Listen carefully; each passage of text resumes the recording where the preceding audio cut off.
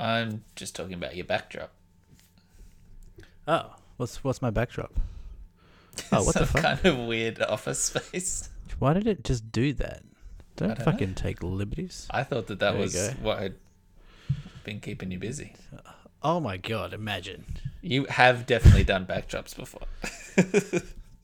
No, because in the age of Zoom and meetings now, I'm very au fait with this shit, and I would never do it. Now I view it as tacky. Also, what does au fait mean? Like competent with, like up to date on. Oh, so I used it correctly. Yeah. That's always a win. It actually weirdly looks like you've still got a fake background on. Something about your like low res camera and like pixelated black top makes it look like you are still on a green screen, and you're not at a bedroom. Okay, mate. I just got here. I ran here basically in the car, Not a essentially. criticism. And it was a fucking criticism. It was a webcam criticism. You just slipped in your lo-fi camera. I would never say that about It's your not camera. your laptop. You hate that computer. Don't act all high and mighty. I know the full story. This is your work laptop. All right, just for the record, I want everyone to know that I love this laptop very much. And also, you look pretty low res yourself. And now you're going to say that's my That's real low res personal. computer. That's real personal, and I would thank you if you could keep things a little bit above board here. I'm above board Pete. That's what they call me. That's because I don't know you, because I got your name wrong. Everyone who knows you definitely calls you below the belt, Michael. Below the belt, Bob. Again. Rest in peace, Bob. Oh yeah, Papa. You Nice never guy. liked him, did you? I never trusted him. Never liked him.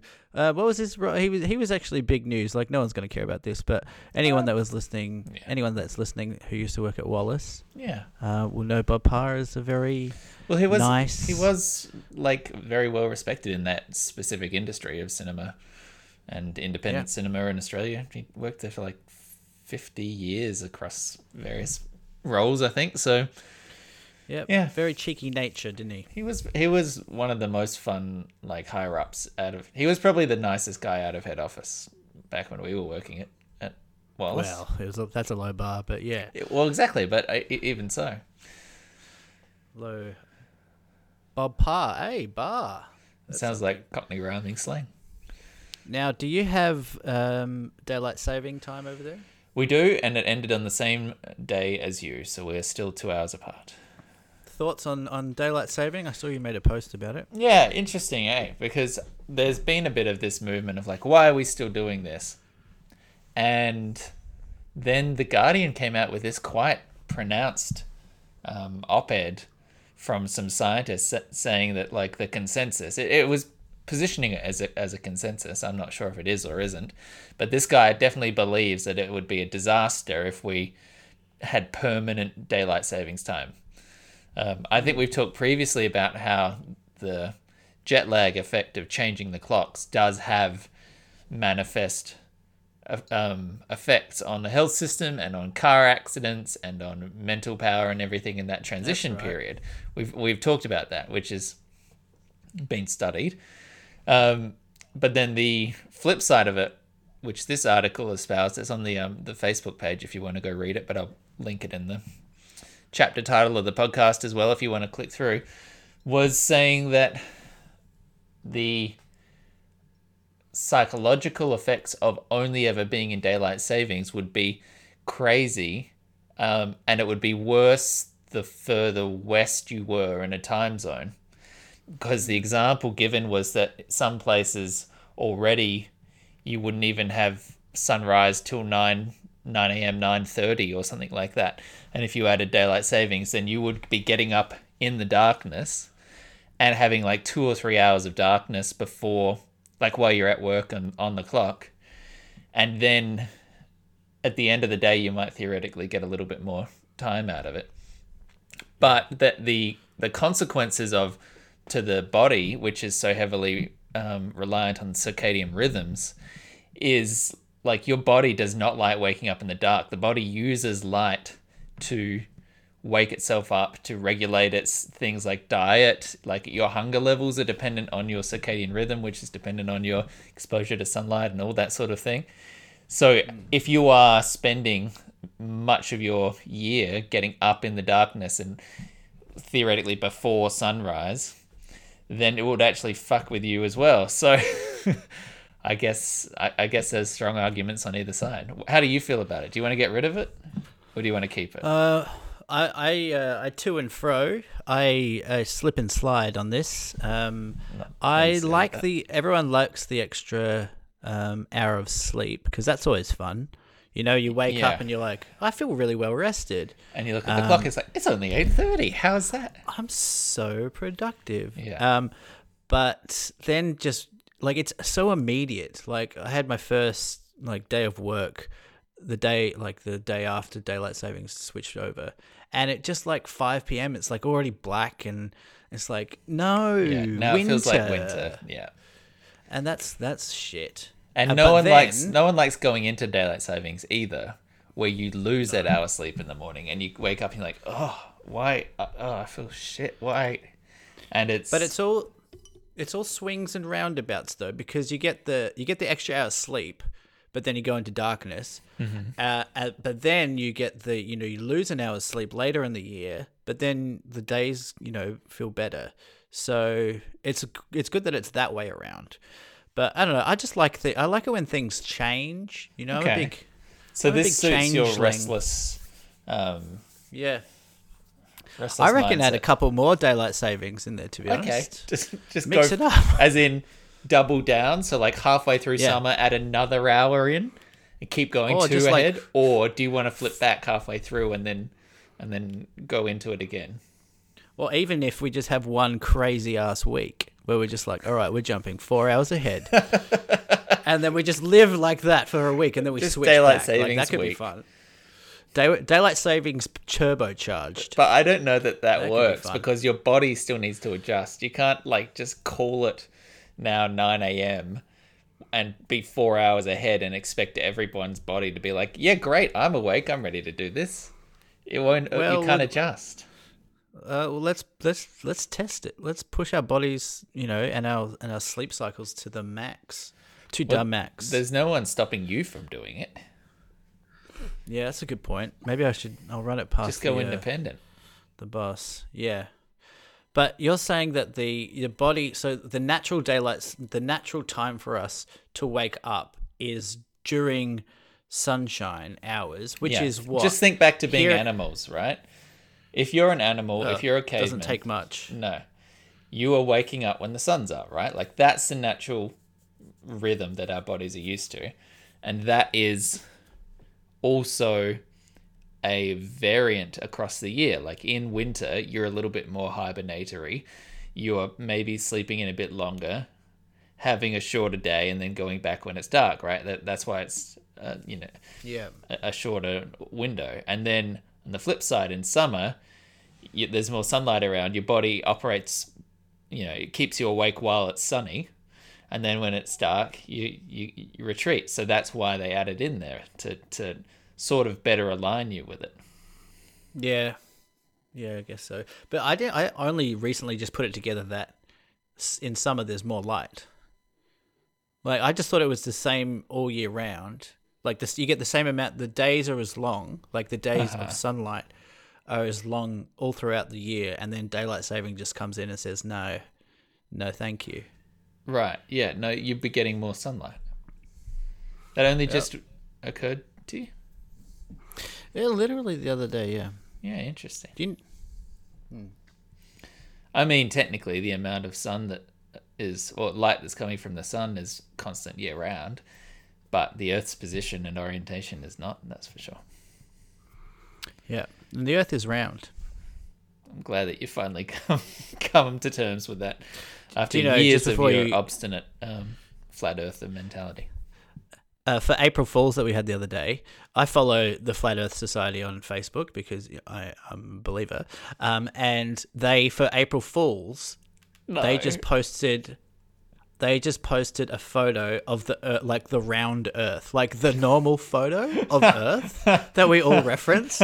They just posted that, and I was like, "That's hilarious!" Like they're just so confident in their.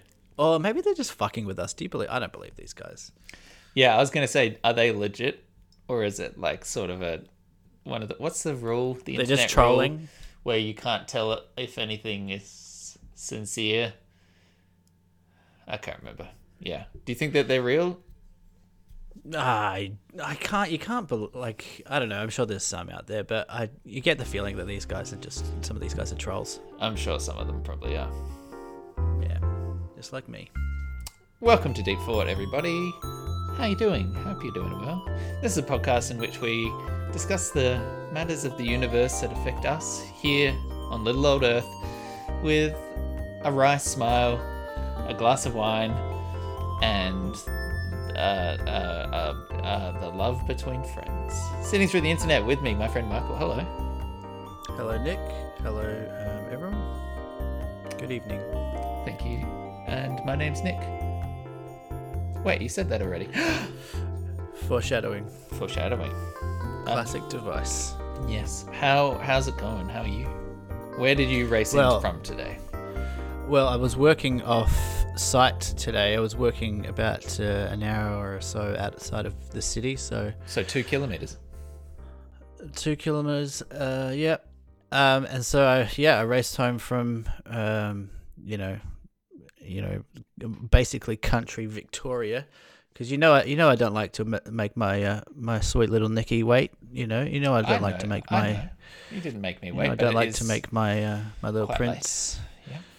It is late, and I'm thinking about you literally every second of the day, and I'm thinking of you, not only what you're doing and what you look like, but also what I'm wearing, what you're wearing, and what you're thinking, and if you're thinking about me, and also it's what you smell. I have to like. project 2 hours into the future, because basically you're living in the future.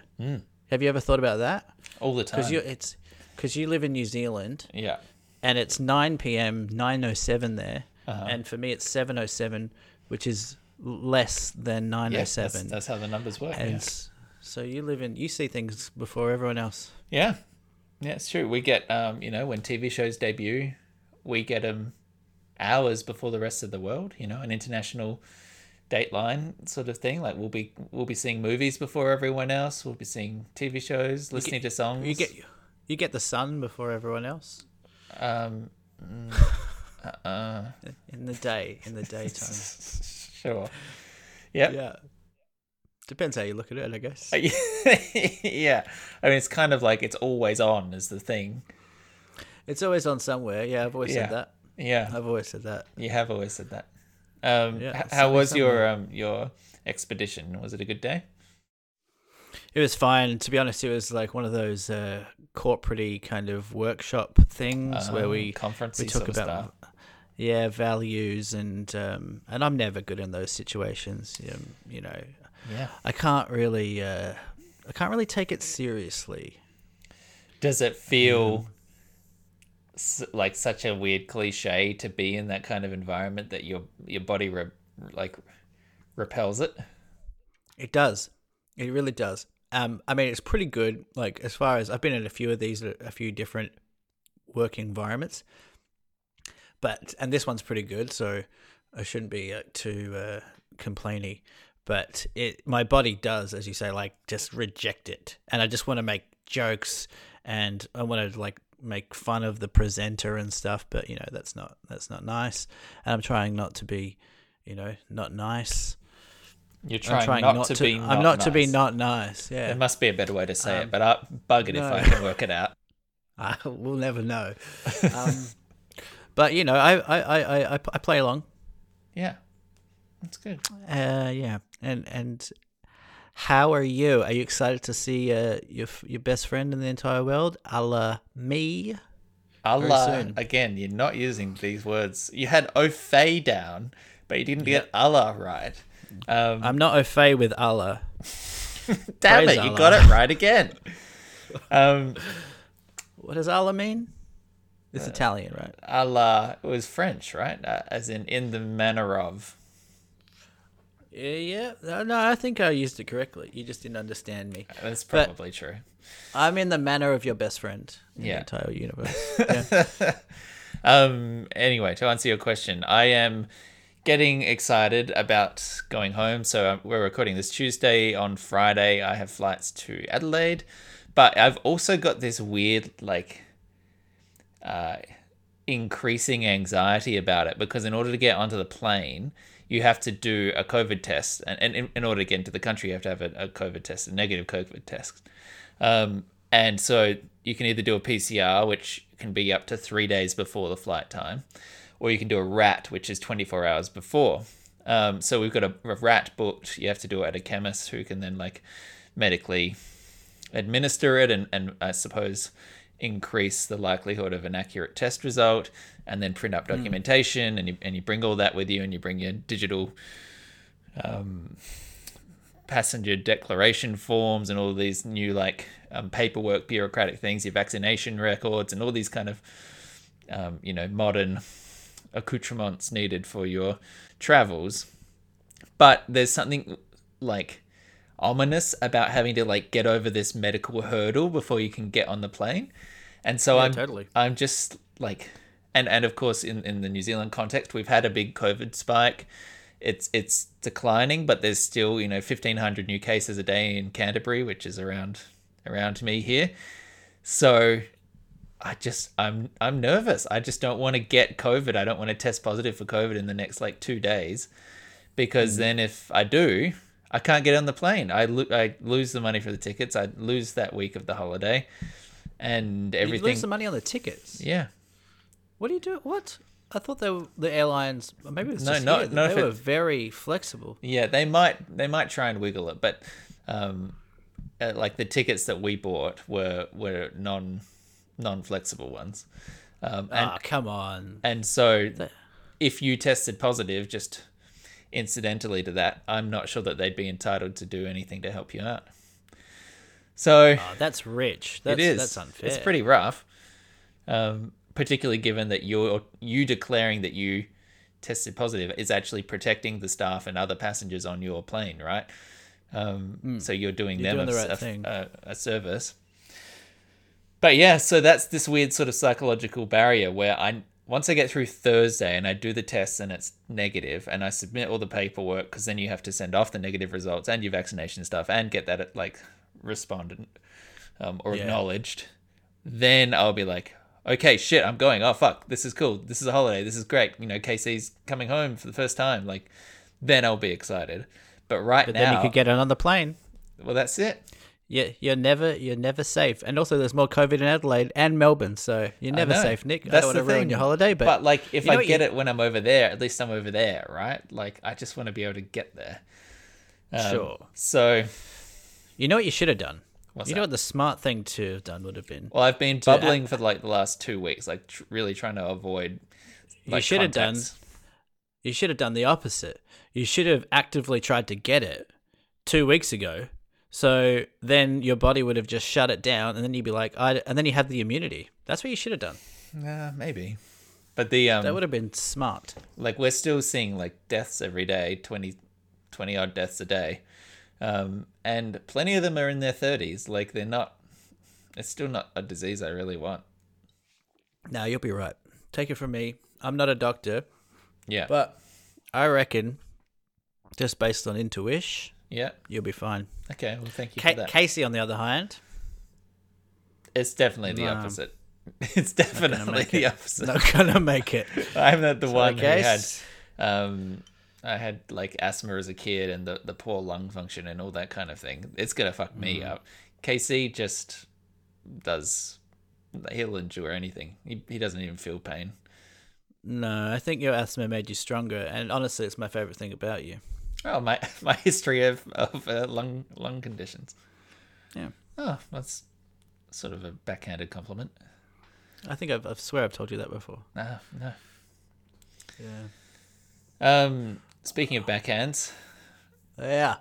How's that for a segue? That's one of your best.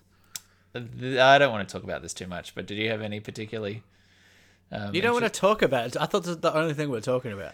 We are so late in the game. By the time I edit this, it'll be over 2 weeks. I know. Fuck. Like, yeah, I was sick of talking about this fucking slap, like, within a day and a half. Yeah. But what was your first reaction? So I watched it live. Did you? Were you actually watching it? I was watching it at work. And I was it was like on in the background. And what I saw was Will Smith saying, so I turned to the screen when I heard a fuck, because I was like, that doesn't happen. Even though I was kind of half paying attention, I was like, someone say fuck at the Oscars. That's like something. And then I turned around to the screen, and then he was on his second, out your fucking mouth. And I was like, that seemed real. Yeah. And then I immediately jumped on, I don't know, Twitter or Reddit or something, and started to like see this trickle feed coming through about how what Will just Smith happened. just slapped. And then I watched it, and immediately I knew it was real. Yeah. Immediately, I know some people thought it was like fake because it looked fake, or Chris Rock took the hit so well, but like it was the most shocking moment, probably I've ever seen on live television. What about Janet Jackson's boob coming out? I mean, that was when I discovered myself sexually, so I only have that was positive also feelings shocking. towards that. Yeah. Yeah, it was shocking in a good way. But yeah, I mean, like this is just insanity. Yeah. Do you have a take? Because No, I don't. is it the same as everyone's? I feel like A, every take has been said. B, every joke's been said. My only take is I suppose just the aftermath thing. Like I found it so weird that after doing that, he was just still hanging around. Like that. Yep. That they didn't kick him out, and it's emerged that they asked him to leave and he refused, and they just like gave up and let him stay there. Okay. Oh, all right. Well, I guess no, and like that's the weird thing to me. What I think is interesting is I've heard Judd Apatow talk about it on Jim and Sam, I think, but he was like he had a good kind of breakdown and like a kind of like industry inside knowledge about this stuff. Because they were all speculating on, like, them. They asked him to leave, and maybe they're just spineless or whatever. But, like, at a high level at the Academy Awards, they would have just frozen. And also, they are on... So they cut the feed. That's one thing. But also, they are... This is live television. So I think at some point, in the States, they cut to commercial. But in Australia and Japan, which is why we have that footage in the first place, they didn't cut the feed for whatever reason. But they would have just... The people who are in charge of making that decision would have just frozen. They would have just been like, okay, well, someone's got to know, by the way, that Will Smith had won the Oscar for Best Actor. Yeah. So they are faced with the decision of kicking out one of their, shining moments of the Oscars with a timer on them.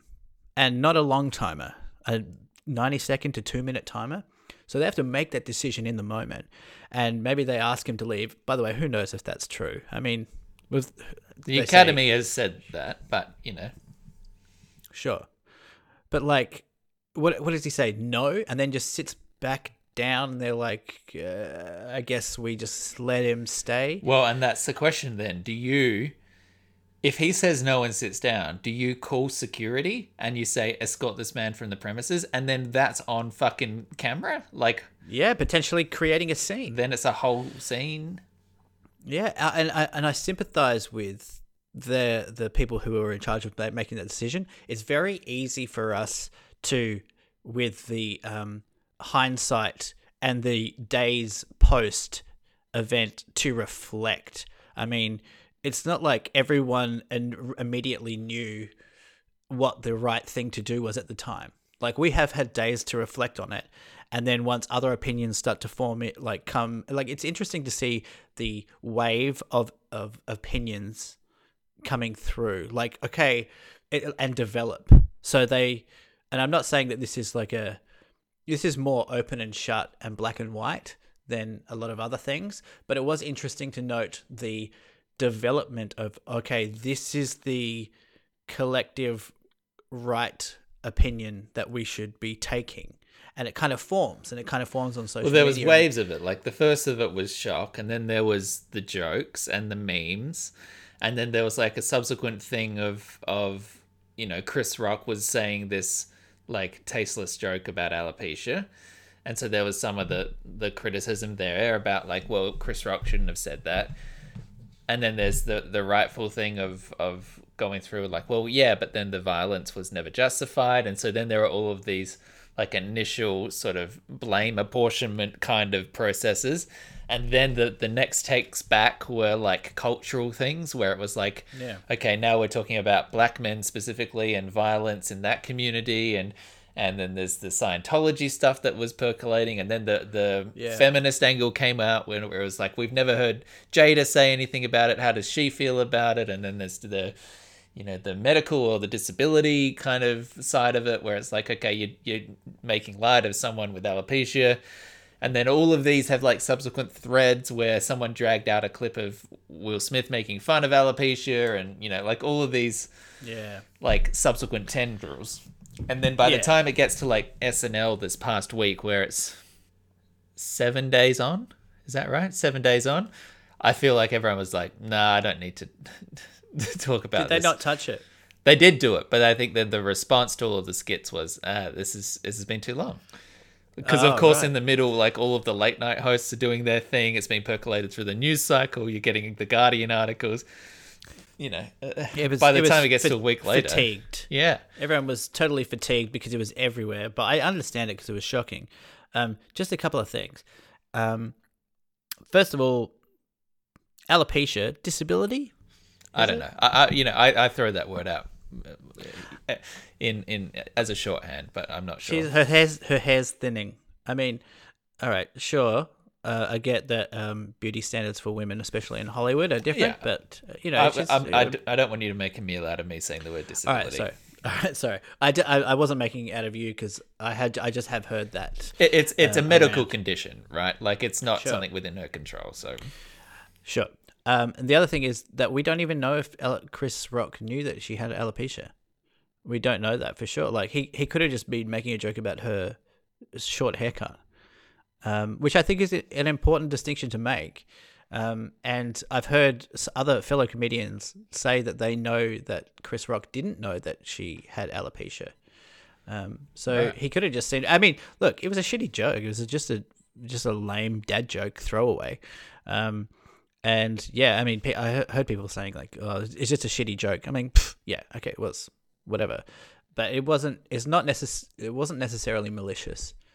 So I think all the sympathy and the sympathy should lie exclusively with Chris Rock. There's also another level which is like the two of them. You mean? I mean, some of it of the two of them Jada as well. Yeah.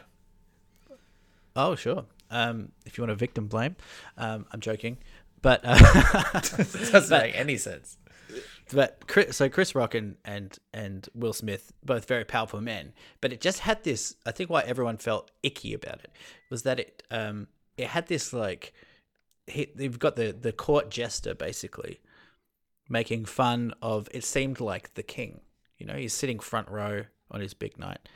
It just had that vibe, and just like the going up and thinking it's just bullying is what it is. It was just like the power dynamic. I know we've talked about power dynamics in comedy before, punching up or punching down. This definitely seemed like punching up. Well, I'm noting that Will Smith wasn't the butt of the joke. That's exactly the point, right? You're not punching up. Like, yes, it's Will Smith's night, but you're but like to me, they're king and queen. Yeah, I don't know. I wouldn't quite say punching up because you're making a joke about someone's physical appearance, right? And yes, as you say, maybe he doesn't know that it was a medical condition or anything, but they had been very public about it. Like they'd talked about it. But I'll give you give him the benefit of the doubt and say, even if it was innocent, as you say, it's still just not a very good joke, right? But No, you know, but comedians also- tell bad jokes all the time. I suppose my interesting point of comparison is when you look at Ricky Gervais at the Golden Globes, and you think Yeah. of the number of like ridiculous like insults to the face that he did over five hosting gigs, and you know, a lot of people in that room didn't like it. None of them jumped up Yeah. and smacked him. Well, They probably the man- deserved to. I think they deserve to. Yeah. Well, he lost his mind. Like I know we won't go into this too much, but I'm interested to hear what you think, and just speculating, obviously, of what was going through his mind Will Smith? when that happened. Because this is, first of all, he's been chasing this Oscar for ages and lost a few times, and he knew that this was he was in for a very good shot to win this time. So what do you think was going through his mind when he knows that this is one of the most watched televised events in the entire world on his big night? What is going through his head that will inspire him to jump up on the stage in front of millions of people and commit a violent assault on someone? I mean, it's impossible to put yourself in someone's mindset. Part of me thinks, and you know, there's been some chatter about this online, but it's all completely third hand and unsourced. But like, some people have said that he is like in the Scientology world, just like kind of a crazy guy, like he just a little bit unhinged already. So he's still a Scientology guy now? Yeah. So he's got that element going on. As you say, probably a lot of stress and nerves and things about this moment. So that's kicking your body state up into a much more heightened place. Who knows whether he had a little sniff of something before going to the ceremony or anything else in the system, which might aggravate that response. And then, Well, Scientologists are famously no drugs, no alcohol, though. That's the interesting well, thing. true. By the way, so cute to say had a little sniff of something. That's a euphemism. I don't want to Like offend jungle any of our younger viewers. I don't think he sniffed a young boy. Or maybe he did. I don't know what they do in Scientology these days. The other thing, and this is you know, the leftist woke line, but like it does feel like toxic masculinity, right? Like someone It is. took a crack at his wife and he stood up to defend her honor, which in some ways is chivalrous, but the response that he took was a physical abuse, right? So Yeah. I feel like he's got some anger issues and masculinity issues and that sort of thing caught up in that. Well, I think you're totally right, and he's also been the butt of the joke with. They've been like pretty open with their. You know, she was famously dating some young rapper. Yeah. So he was Their open relationship quite- stuff. and quite emasculated. It must have been emasculating, whether that's toxic or whatever. That Yeah. must have been emasculating for him on some level. And then we're getting into black masculinity and alphaness and whatever. Yeah. So I'm sure a little bit of that was ticking around, and everyone says that they've seen that clip of him laughing at it initially, and then Jada rolling her eyes, and then he gets up, Flips. he flips. But then Yeah. how's fucking Denzel Washington pulling him aside, and this is, I just found this so funny, and because Will Smith referenced it in his speech. He's like, Denzel pulled me aside before, and he says, "At your highest moment, that's when the devil comes." Like, who the fuck just has that ready to go? Just sitting there in the canister. Fucking, it's Yeah. just like, I mean, of course it's Denzel to say that, course but it like, is. it's Yeah. so like prophetic and profound and whatever. I'm like, he just pulling out. He's got like a bunch of cards in his back pockets for like crisis moments. Yeah. It just sounds perfect for the moment. But yeah, What do you feel about his choice? Well, who knows how much was a choice and how much was a pressure to step away from the Academy, to rescind his membership, win an Oscar, and then leave the organization. How do you feel about that? Well, it's a pretty soft, from what I understand, it's a pretty soft off-ramp there. Like, he gets to keep his Oscar. He just basically is excluded from voting from future films. That's my understanding of... He still can go to the Oscars. He could be a plus future one. Oscars. Yeah. No, he still can get invited himself. Really? Yeah, he's just not a part of the voting block, right? Because that's who votes for films, the Academy. Yeah. So I think it's it sounds nice. I mean, and it's a nice what's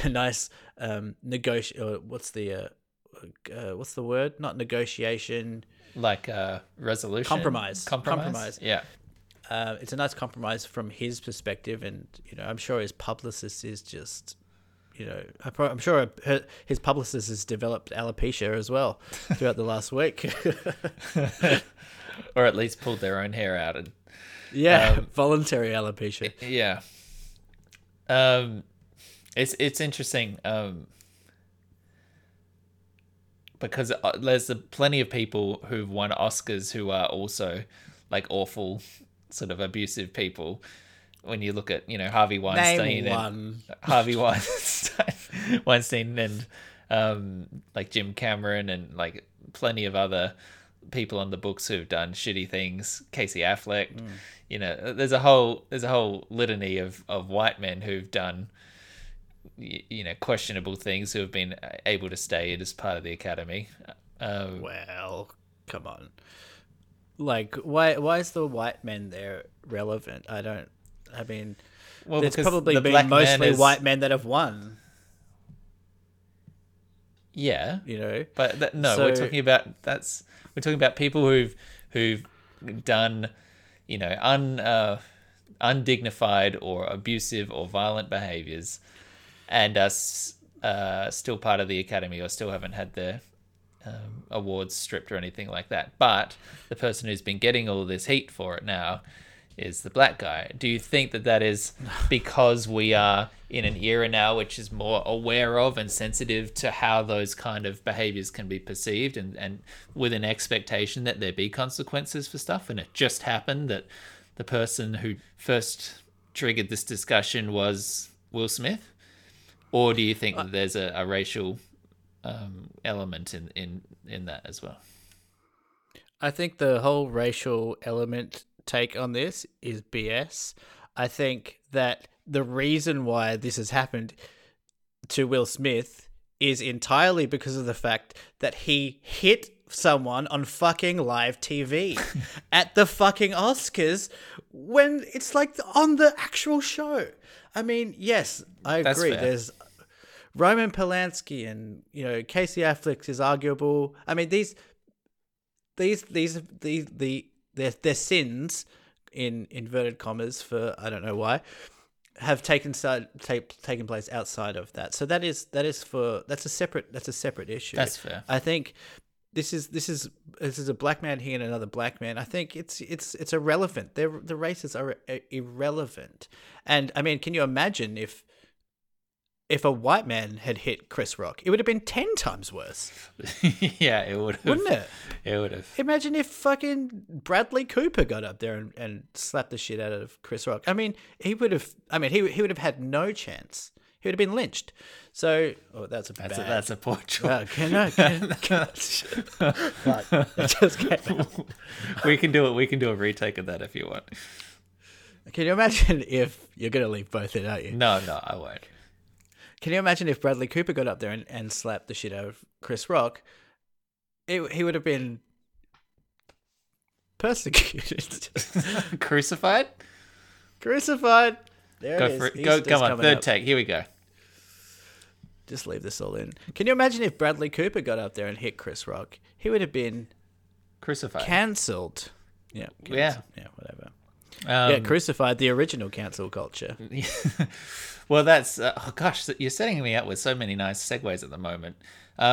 because the other thing that happened just yesterday was Louis C.K. won a Grammy for Best Comedy Album for his first special after re-emerging in the wake of his sexual assault, and was awarded a Grammy for it.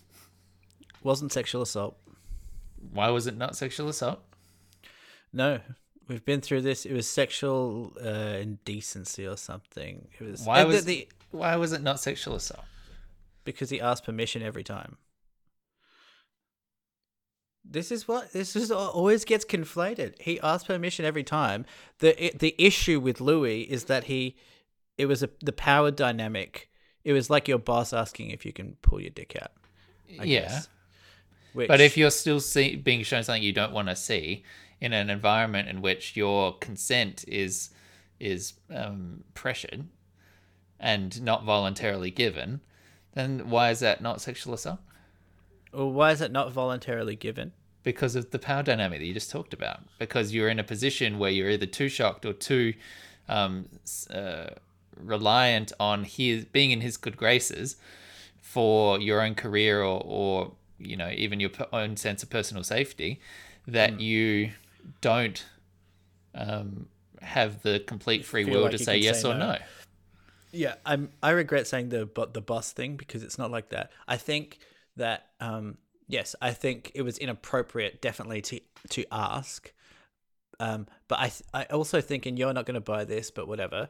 I think that comedians exist in another world, honestly, and they say things and they do things. And I'm not saying that all comedians whip their dick out and are sexually inappropriate, but I do think they do exist in a world that's a level, another level from ordinary civilians, and so you'll hear them say shit and do shit, and I think that's where this is probably coming from. It's a more chaotic world than where, like, if you're. But he's not doing this as a joke, Michael.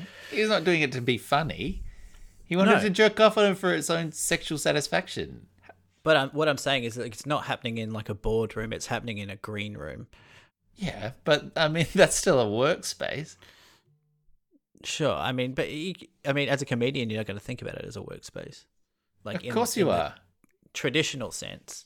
You're not going to think of it as an office, but it's still where you go to work. Have you listened to like any of the women talk about this from their perspective? Like there was Jen Kirkman had quite a powerful post today or yesterday about it, in which she was explaining how furious it made her and how angry she was at being at literally what we were just talking about at this happening in her workspace where she goes to work and this shit can happen, and it happens to all the women and the shit that they have to deal with. Like, go and listen to them talk about the way they see that environment. Don't just listen to the men who take advantage of it and their perspective. Yeah, I mean, that's a fair point.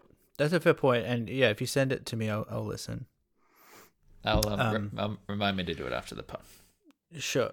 Yeah, and I probably do need to be more sympathetic to that. I just, I have as we've discussed many times before, I feel like on the spectrum of Me Too, that Louis is not, he's not a Harvey Weinstein. No, and I've never said that he was. And I just feel like there's also, I know people didn't accept his apology, but he has acknowledged it. I know that people. What was his apology? I can't remember off the top of my head. Are you talking about the initial, when he admitted it, the first, 4 years ago when it first came out, and then he posted that thing saying, yes, I did do these things? Yeah. Has there been any subsequent apology or anything I'm not aware of? Don't think so. Yeah. Was that not a good apology? I remember it being okay. I remember that it was that the strength of it, or the strongest part of it, was the fact that he didn't mince words about it. He admitted it outright. So that as well, like, it was frustrating to see in I think it was the Hollywood Reporter. The headline was Louis C.K. wins first Grammy Award for, in the wake of sexual misconduct allegations. It's like, it's not allegations. If there's anything that all of us on both sides can agree on, it's that he did these things, right? But allegations is a legal term because he hasn't been, he hasn't been prosecuted. No, they're not using it in a anything. Legal sense, though. But they have to. They're a publication. They have to. No. Don't they? No, because he's said it himself. He admitted the conduct. There's not an allegation because that implies that it's denied or refuted or up for debate. We're not in a legal context. Yes, you can't slander someone or libel someone, but this is a behavior that he's admitted to. He put out a statement, so it's not It's not allegations. It's things that he did. Sure. So the headline is first Grammy given to the guy after his sexual misconduct. Sure. Yeah, misconduct. Well, I found it interesting. I saw all these articles saying, and they're from the, it was like Rolling Stone and Consequence of Sound or Film or whatever, saying Louis C.K. wins Grammy after sexual misconduct allegations. So I guess cancel culture doesn't exist. I'm like, come on. Like he can't get a fucking job unless it's in his own. Like, of course it exists. That's such a bizarre position to take. What do you mean? He can't get a job except for all the jobs that he has? Well, they're all self-funded. Like, they're saying cancel culture doesn't exist. He's performing gigs. He's getting paid. People are buying tickets. That off his own back. No, like he's not getting a film deal. He's not getting a show deal. Sure. Everything is by himself. People want to see him, so it's just supply and demand. It's just what the market wants. Yeah, but he hasn't been cancelled. People are paying him money. But that's not what cancel culture is. That's not what cancel culture does. You can't. Well, under those rules, you can't cancel anyone. If the market wants the thing, then the market will get it. He's still doing the same thing he did. He's doing the exact same thing he did before the word came out, before the news. He doesn't have a Netflix deal, and he also can't get a film made. So, I mean, they're two pretty big things. I mean, people just love his comedy that much. So, what are you going to do? Like, you literally cannot stop it. And it's only because we live in a day and age now that you aren't beholden to.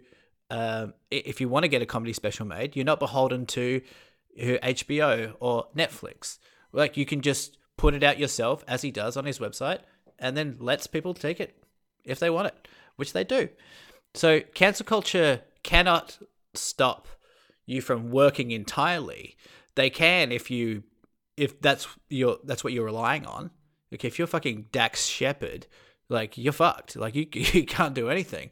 But if you're Louis C.K. and you've got a product that people want, I mean, what are you going to do? Wait, I don't understand that analogy. Why can Dax Shepard not work again if he was cancelled?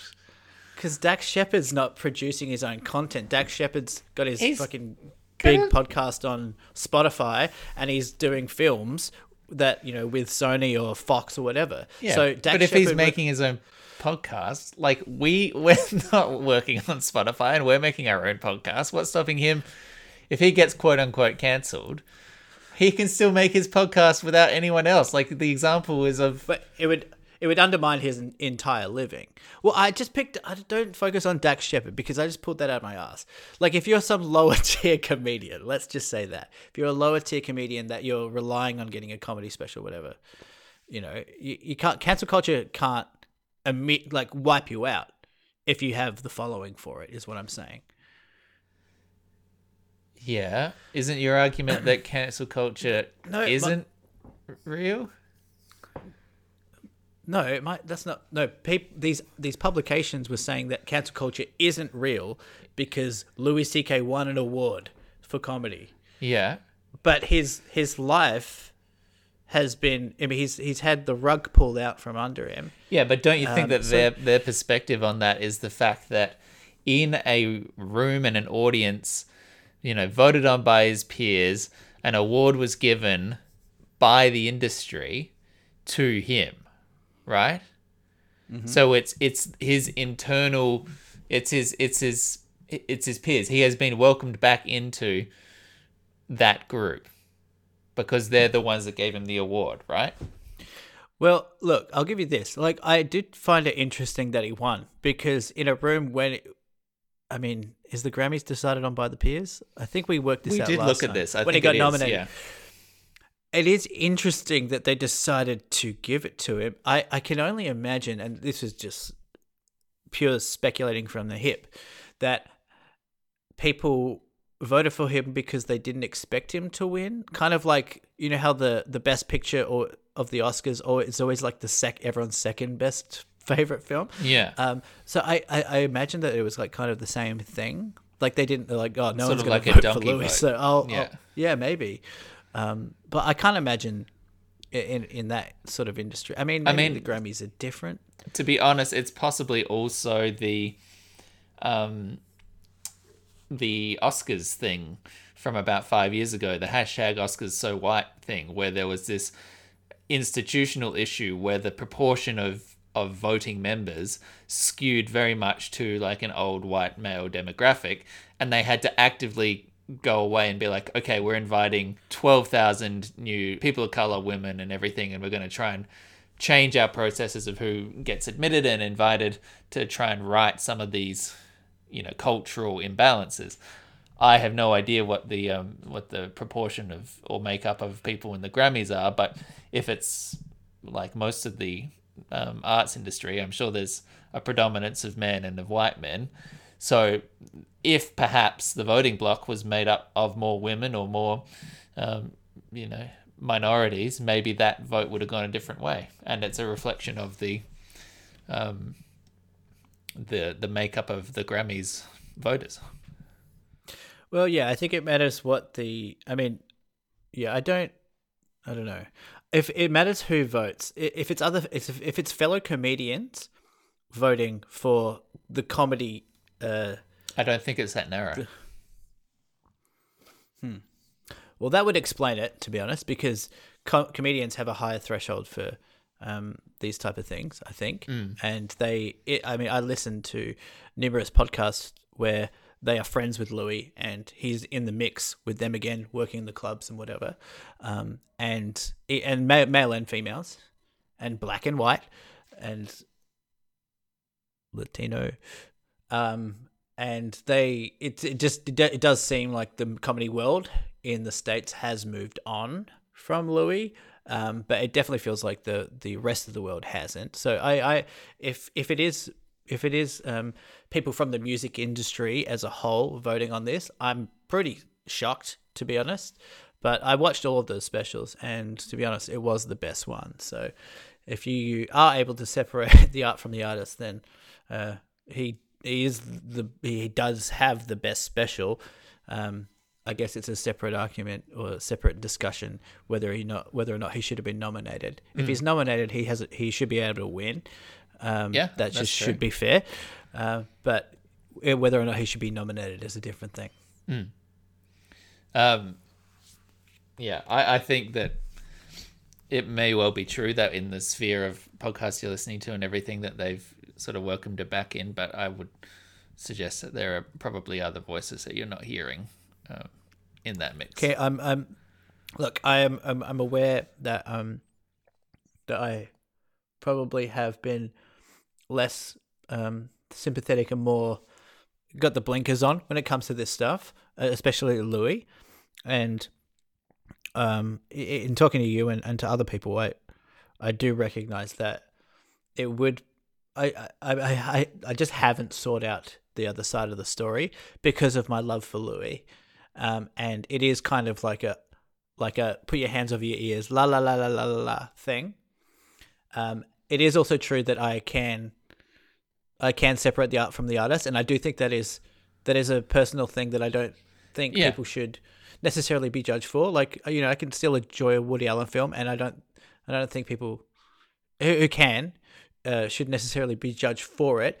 But I do also agree that seeking out the other voice and not putting your hands over your ears is a necessary thing to do if you want to be sympathetic to victims and actually understand what they're going through, rather than, oh, I just like this thing, you know. So I understand that.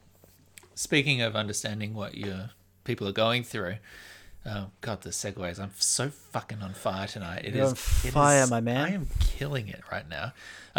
Bruce Willis. Sad news about his aphasia, right? But it puts it into to keep on this award show theme. Like, there was a category at last year's Razzies, right? Like the worst films of the year, which was the worst Bruce Willis performance, and that was a category entirely made up of 5 direct to DVD equivalent, low budget, phone it in, one day's work kind of Bruce Willis roles. And they made they made this joke at his expense, because it's been well known for years that his commitment to a performance he's has Nick seemed... Caged. No, I think that's totally unfair to Nick Cage. Well, Nick Cage has had a Nick Cage assance. But Nick Cage has done a whole bunch of random shit movies. They're movies for money. But he has, by all accounts from every director, 100% committed to the role in every single thing that he's done. Like, he's not phoning it in, even if he is doing jobs for money. Yeah. But there was this definite sense that Bruce Willis was just disinterested in the job, or not even trying. And so you had this whole narrative, and then you had the Razzies like poking fun at him, and then all of a sudden it comes out he's retiring because he's basically got a degenerative brain condition and he doesn't know where he is or what he's doing, which is just so incredibly sad. And you just think, fuck the Razzies. Like, what a shitty perspective to take on art, right? Like, I hate those. I don't know if you got any tolerance for them, but like the Cinema Sins YouTube shit where it's like, here's 101 things wrong with this, and they like stop and they point through a movie like frame by frame and be like, why is he standing over there when there's, thing 102, shouldn't he have access to that door? Didn't he just, like, all of this like petty bullshit that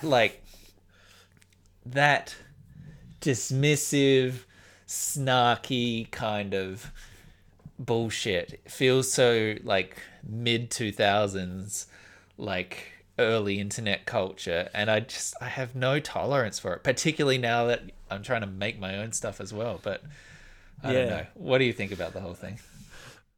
Well, I wasn't aware that they were actually an award show. I just thought they were, like you said, like just a blog or something. Well, there was an example, and I can't remember who. Maybe it was Halle Berry. Halle Berry turned up for and received a Razzie for Catwoman the same year that she was nominated for and won the Oscar. Well, that just goes to show how worthless the Oscars are. But I think, I look, it's easy to kind of condemn the Razzies and for like being insensitive to people with a medical condition. They didn't know. I think it is a little bit tongue in cheek from what I know about it. But it did make me think that, and it's this kind of the same as when people die. It's like people say all this shit about him, about people. Like, who's someone that shit? Like, if Rob Schneider died or something, he's the butt of most jokes these days. But like, if he died, what a statement! He's the butt of most jokes these days in the world. Maybe universally, the butt of most jokes is officially Rob Schneider. They certainly are in my household because he sucks. But bad example. I've got one in there. It was Sandra Bullock, actually, who accepted the Razzie and the Oscar in the same year. Right. But anyhow. For what? Speed? No. For Blindside, she won the Oscar, and she won the Razzie for All About Steve in 2010. What was All About Steve? I don't know, but I feel like it had Steve Carell. No, maybe that's just the name. I remember. You really didn't try very hard with that guess, did you? No, I had a real sense that it was. Maybe it was Steve Buscemi. But yeah, like I do feel like we Bradley should. Cooper. Oh, Anyway, huh? Oh no, well, it sounds like no one saw that, and probably for it good would have reason. come out when we were at the cinemas. Maybe like someone like who was the guy in Ghostbusters who's now into UFOs and selling his own vodka? Dan Aykroyd, right? Like he's beloved in his day, and then now kind of just gone a bit weird or whatever. Or Chevy Chase, like we hate on them now, but then if they die, all we see is the outpouring of Dan or Chevy was a great guy and he did this and this and this. So like as soon as people die or they have like the thing, like a bad thing happen to them, people are just like well, I'm sorry I said any of that. Like, shouldn't I don't know just if make that's you think, true like, maybe because I saw who was it that died just recently?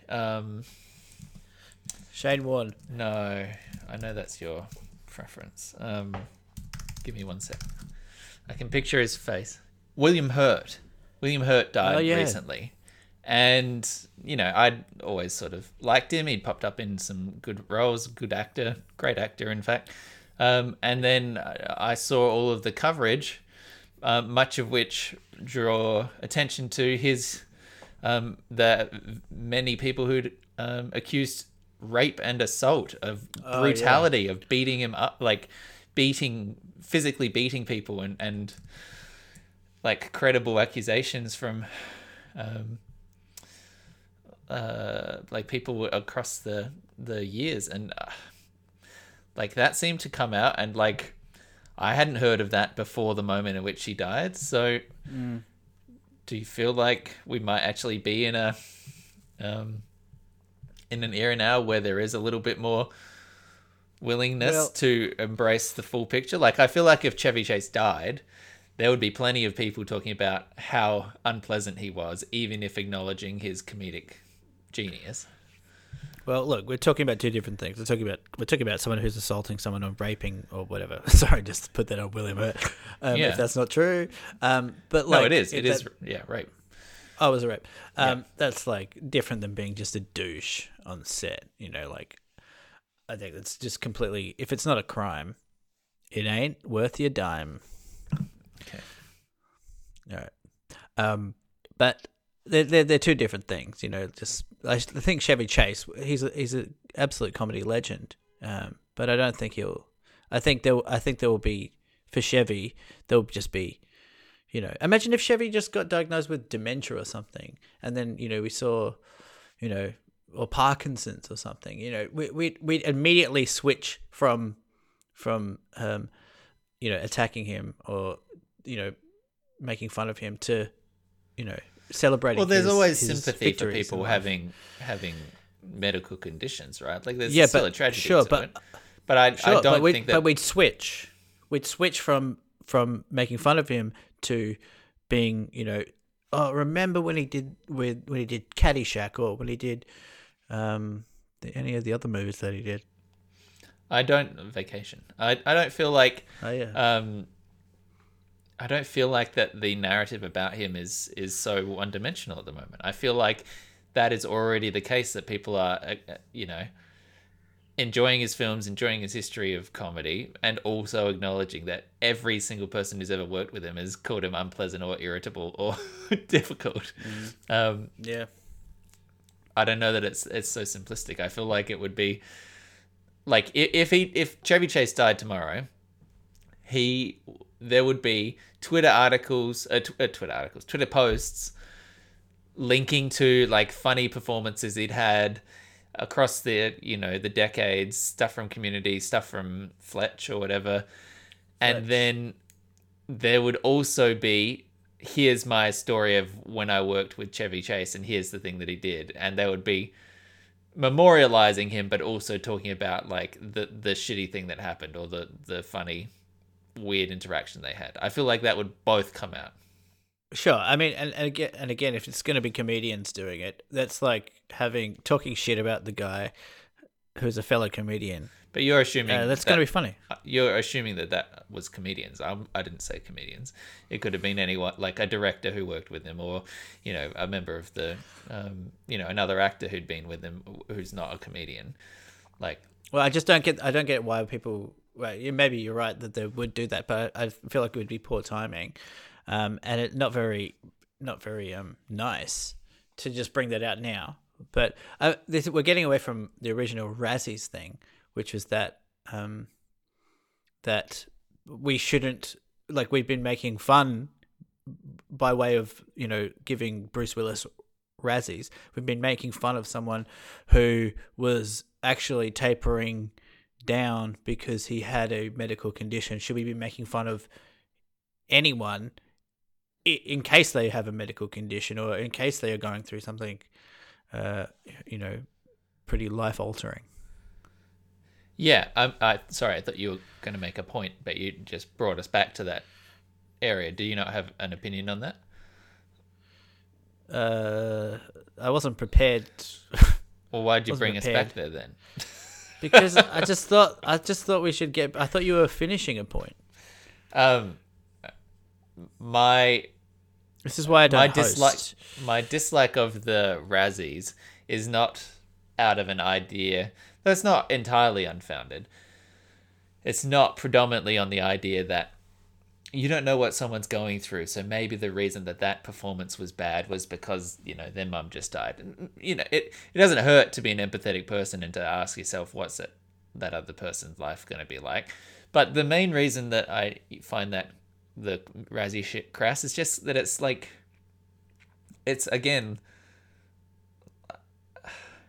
it's just not like an interesting or creative form of criticism, right? It's not a constructive form of criticism. So what are you trying to do here? Like in any failed project, there is almost guaranteed to be people who really fucking worked hard at it, who sunk hours of their lives into it, and then for reasons beyond their control, the thing falls apart. Like every failed blockbuster has had people who spent 3 years of their lives designing costumes and making sets, and actors who tried their best and then it falls apart in the edit, or the budget fucks up, or the studio interferes and everything like that. It's just such a just like a snarky and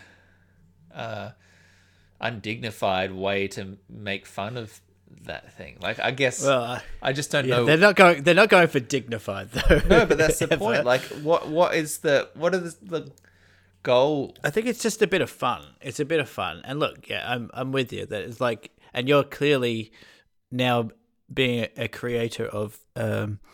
Do you call it content, Nick? Do you describe yourself as a content creator? I suppose in a loose sense. I'm joking. It's the worst word in the world. But words. Yeah, as a creative person who's putting out a TV Projects, show, would you say? Yeah. Episodes, work, writing. Yourself, clearly coming at from a sympathetic point of view, and I agree. People who have put their heart and soul into things, who, by the way, don't even know that it's going to be bad, because, as you say, so many things can go wrong along the way. There are so many moving parts where you can have a good script, and a good director, and then someone's off about the cast, and then that's the thing that ruins the movie. Like, there's so many things, and I'm totally sympathetic to that. But also, it's fun to laugh at other people, Yeah, I suppose if it comes from a good-spirited sort of place, that's one thing, but I just don't feel like that particular outlet. Like, I don't want to talk about the Razzies forever, but I don't feel like that particular outlet is really doing it in good spirit. It just sort of seems petty. I did actually hear David Spade talking about it on a podcast recently, where he said he was actually really hurt by a Razzie that he got, and he got a Razzie for the movie Jack and Jill with Adam Sandler. Do you remember that? Yeah. Where Adam Sandler plays. He played a woman, his sister as well. And then David Spade did as well, I think, in that classic comedy, for the 2010s or whatever. 2011, yeah. And David Spade was saying that he won a Razzie for worst female lead, or worst female supporting actress, which is funny. But yeah, no, the Razzies. Yeah, I don't know. I didn't think that they were a real thing. Yeah, I suppose to go back one step further, the Bruce Willis thing is sad, right? Like mental disease and everything really does seem like a shitty way to end your life, right? So what's Fantasia again, or whatever? What does he have? Fantasia. Aphasia. Oh, that sounds kind of fun. Well, yeah, I'm not sure that you would enjoy it. It's like a language damage, so it's an inability to comprehend or formulate language because of damage to specific brain regions. So the major causes are stroke or head trauma, like brain tumors, brain infections, or neurodegenerative diseases. So it's like you literally lose the ability to understand what words are and how to make sentences. And I don't know if you read the report that came out the day after his announcement, where someone had gone out and spoken to some of the directors and producers and crew on recent Bruce Willis projects to ask what the experience was like. Did you see that? No, I didn't. I'll link that to you too. It's actually in the chapter title of this if you want to read it. Podcast listeners, click on the chapter. Can you sum it up? It was basically people saying that he seemed like everyone that worked with him was actually worried because he seemed like he legitimately said, I know why you're here and I know why you're here, like pointing to a couple of people, but why am I here? Like real like... Wait. So it's is it like dementia? Yeah. So it's not just language. It's his comprehension. And so he would have like an assistant who was basically there full time putting him in place, and he would have someone with an earpiece. He would have an earpiece in, and someone would say lines to him that he would just say out loud again. And then there were certain things where like there was a shooting scene where it had to be like, I forget the exact coordination, but it was like he would stand, someone would say a line, and then he would fire the gun after she ducked or something like that. And they called action, and then he stood there and pulled up the gun and fired it before she'd said the line. And obviously it's blanks, it's theoretically someone's, this isn't... If Alec Baldwin's not producing. This isn't a Rust yeah. thing, yeah. But freaking people out because they're firing off the weapon when not expected. And so they would say, okay, sorry, Bruce, so this is the coordination. You stand there, she says the line, and then she ducks and you fire the gun. And he goes, okay, got it. And they went for another take, and he did the exact same thing, and he fired it way too early. And you're like, that's the kind of shit where, A, it's scary on set, but so B, it's like he's not recalling this stuff. He doesn't have the faculties anymore, which is just... That's so sad, man. Like, that's my biggest fear, is just losing your sense of reality, or losing your ability to recognize people, or I can't think about it for too long, honestly, because it's the saddest thing in the world to me. Well, on that cheery note, if you've enjoyed this kind of thing, there's plenty more episodes out there down in the old podcast feed, but you can also keep in touch with us with lots of other forms.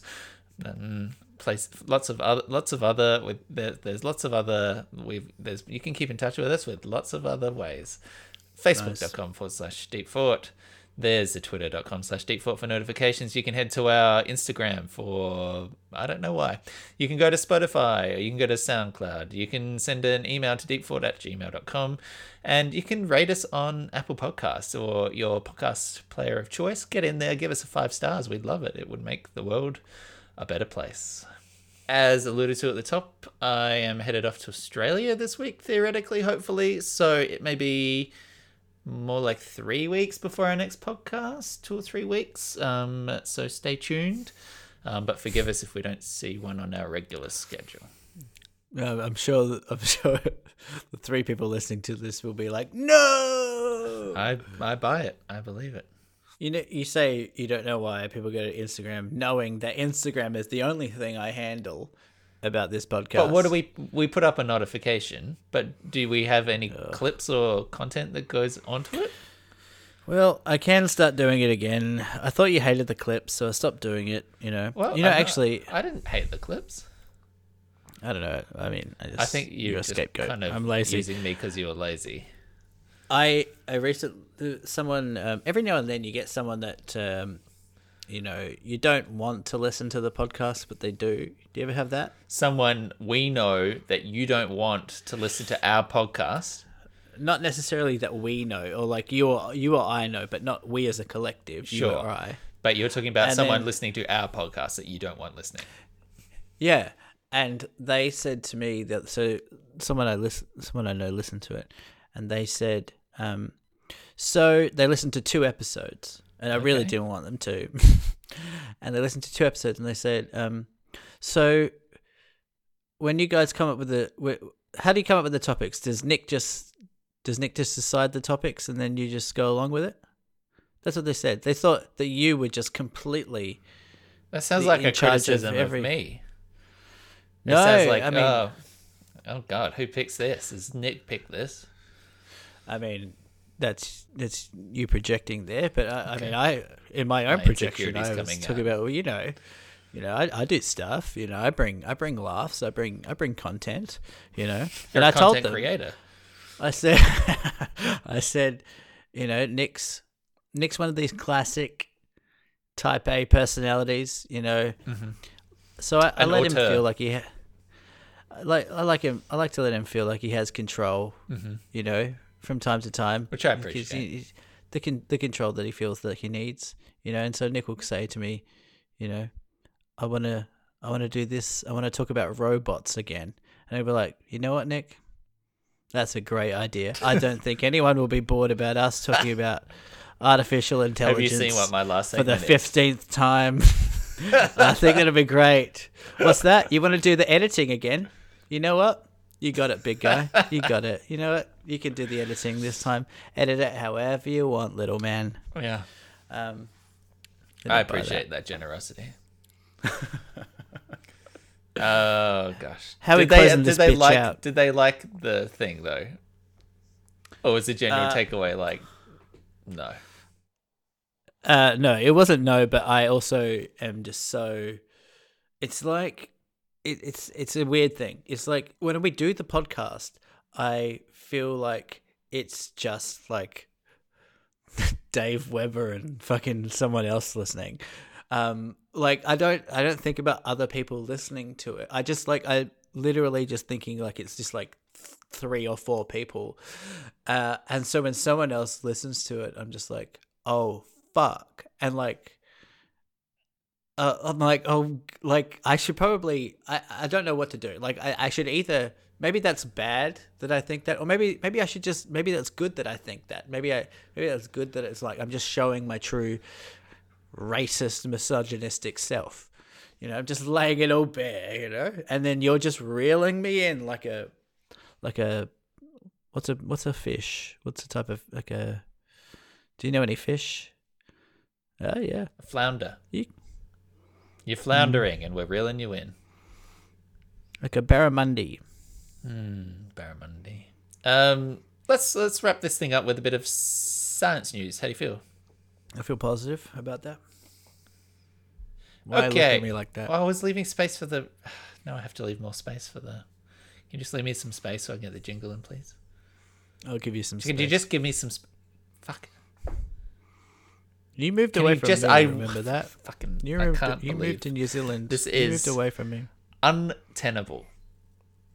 Give me some space. People Just keep give me moving a away break from so me. that I. People keep moving to New Zealand away from me, and I'm starting to think that it's me. Play the jingle. It's that time. Time for science news.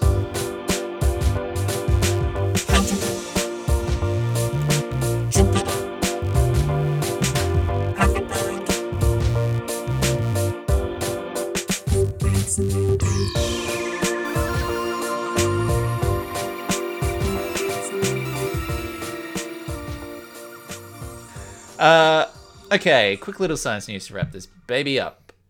Tell me, Michael, Has this ever happened to you? Sorry, now that about 10 seconds after I said it, I just realized wrapping a baby up is a very strange and ominous and unpleasant kind of imagery. I've wrapped it, babe. Yeah, I suppose you wrap them with nappies and things. Ben can let Christmas. us know. Wrapping paper. Has this ever happened to you?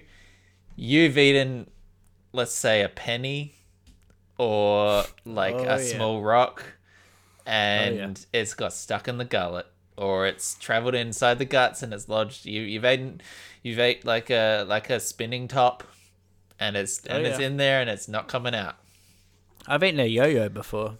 You've eaten a whole And- yo-yo and Oh, whole yo-yo, and put it out, and it was fine. walk the dog. It was digested as well, which is weird. Oh, gross. Yeah. Well, previously that would be a real problem, and you just couldn't get some stuff out. But now, New Scientist is reporting, quote, a robot. Here we are, back on my bullshit. Back on my bullshit. A robot made of magnetic slime could be deployed inside the body to perform tasks like retrieving objects swallowed by accident. Let me send through this clip. Again, if you're playing along at home, click the chapter title and enjoy. Yeah. Another example of the robots taking our jobs. Yeah, this looks like a moving turd, but it is a magnetic slime which is controlled by magnets outside the body and which has the ability to grab things and pull them out of the digestive tract or other parts of the body. So if you swallowed something by accident, it could actually be wiggling around inside you, loop itself around, magnet onto it, and then drag it out. It can also, like if it's cut up into pieces, it can rejoin itself and become like one creature again. Like it's quite a sophisticated little Ooh. goop. Gross. Oh boy, why am I watching this? So, it's a robot slime. It's robot slime. Magnetic robot slime.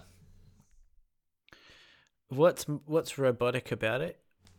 What's in it? It's magnet bits. God, I hate the future. I hate it. So this is I want to my go. this is my question. If you've, let's say you've eaten a yo-yo, and the doctor comes into the office and says, "Hey, okay, we know it's stuck. You know, it's causing you some bowel problem. You're not able to shit. You know, it's not going well. What we need you to do is drink this slime robot, and then we'll just wiggle that around with some magnets on the outside of your belly, get that thing right out of there. Oh, it's magnets. It's magnets. Oh, I didn't hear that part. It's magnetic slime, so they control it by magnets on the outside, and like Okay. coordinate it so that it works its way through, picks things up, and then grabs it and yanks it out. Would you want this thing going down your throat, picking something up and then dragging it back out of your mouth? Because I think I would just rather never eat again. I'm very trustworthy of magnets. I've always trusted magnets almost too much. And so if it was just like a robotic thing that was remote controlled by some doctor or something, Yeah. then I'd be like, nah. But now that I know that it's magnets, I'm like, yeah, because I trust magnets. And it's very creepy because it moves like it's like a frog or like a slug. like a Mr. Hanky or something from South Park. It looks like It does look like a poo. But I mean, it's very unsettling. But I wouldn't have to see it, would I? I don't know. You might have to swallow it. I think the idea of feeling something inside you move would be the worst part. Like it would be, you'd feel it like Jiggling crawling around. up you. If you feel, because it would still feel alive to your body Yeah. and your brain. So Yeah. it would just feel so unnatural. I would want to have some serious morphine or be unconscious for this. Yeah. But you know, if it did it, what's it? Wait, so what would it pull out? Like I don't know, like a quarter or a butt top. plugs or something. Well, you could just you can just grab that from underneath. No, but if it gets lodged. Yeah, I still feel like you wouldn't need a magnet robot slime. I think it's more like digestive issues going down. Okay. I mean, you could try it. Have you ever You put slime up your butt? I haven't. But whatever happened to the old-fashioned Yakult is what I want to know. Whatever happened to some just a teaspoon of kimchi? I think it was probably that people didn't feel it was scientific enough. Like they're like, are there magnets in this? And Yakult's like, sorry, no, it's acidophilus. Acidophilus circus. Yeah. I don't know. I'm ambivalent, to be honest. But if it's gonna remove a Game Boy out my digestive tract, then I'm all for it, because we've all been there as well. I've got Pokemon Blue up there still, probably. Again, you said up there, which really implies that you shelved that one. Well, you never know. It got in there one way or the other. It either went up or down. Yeah, it's a real Blastoise situation. I was hoping to Blastoise it out, but and my ass felt like a Charizard afterwards. Is that the hot one? Yeah. And you have a little Squirtle. Squirtle. Oh, it's so silly now, Pokemon, isn't it? It's so silly. Still love Pokemon. I love Pokemon. Like, just the idea of it, not playing it. But yeah. Yeah, you obviously no one thought you would. Yeah.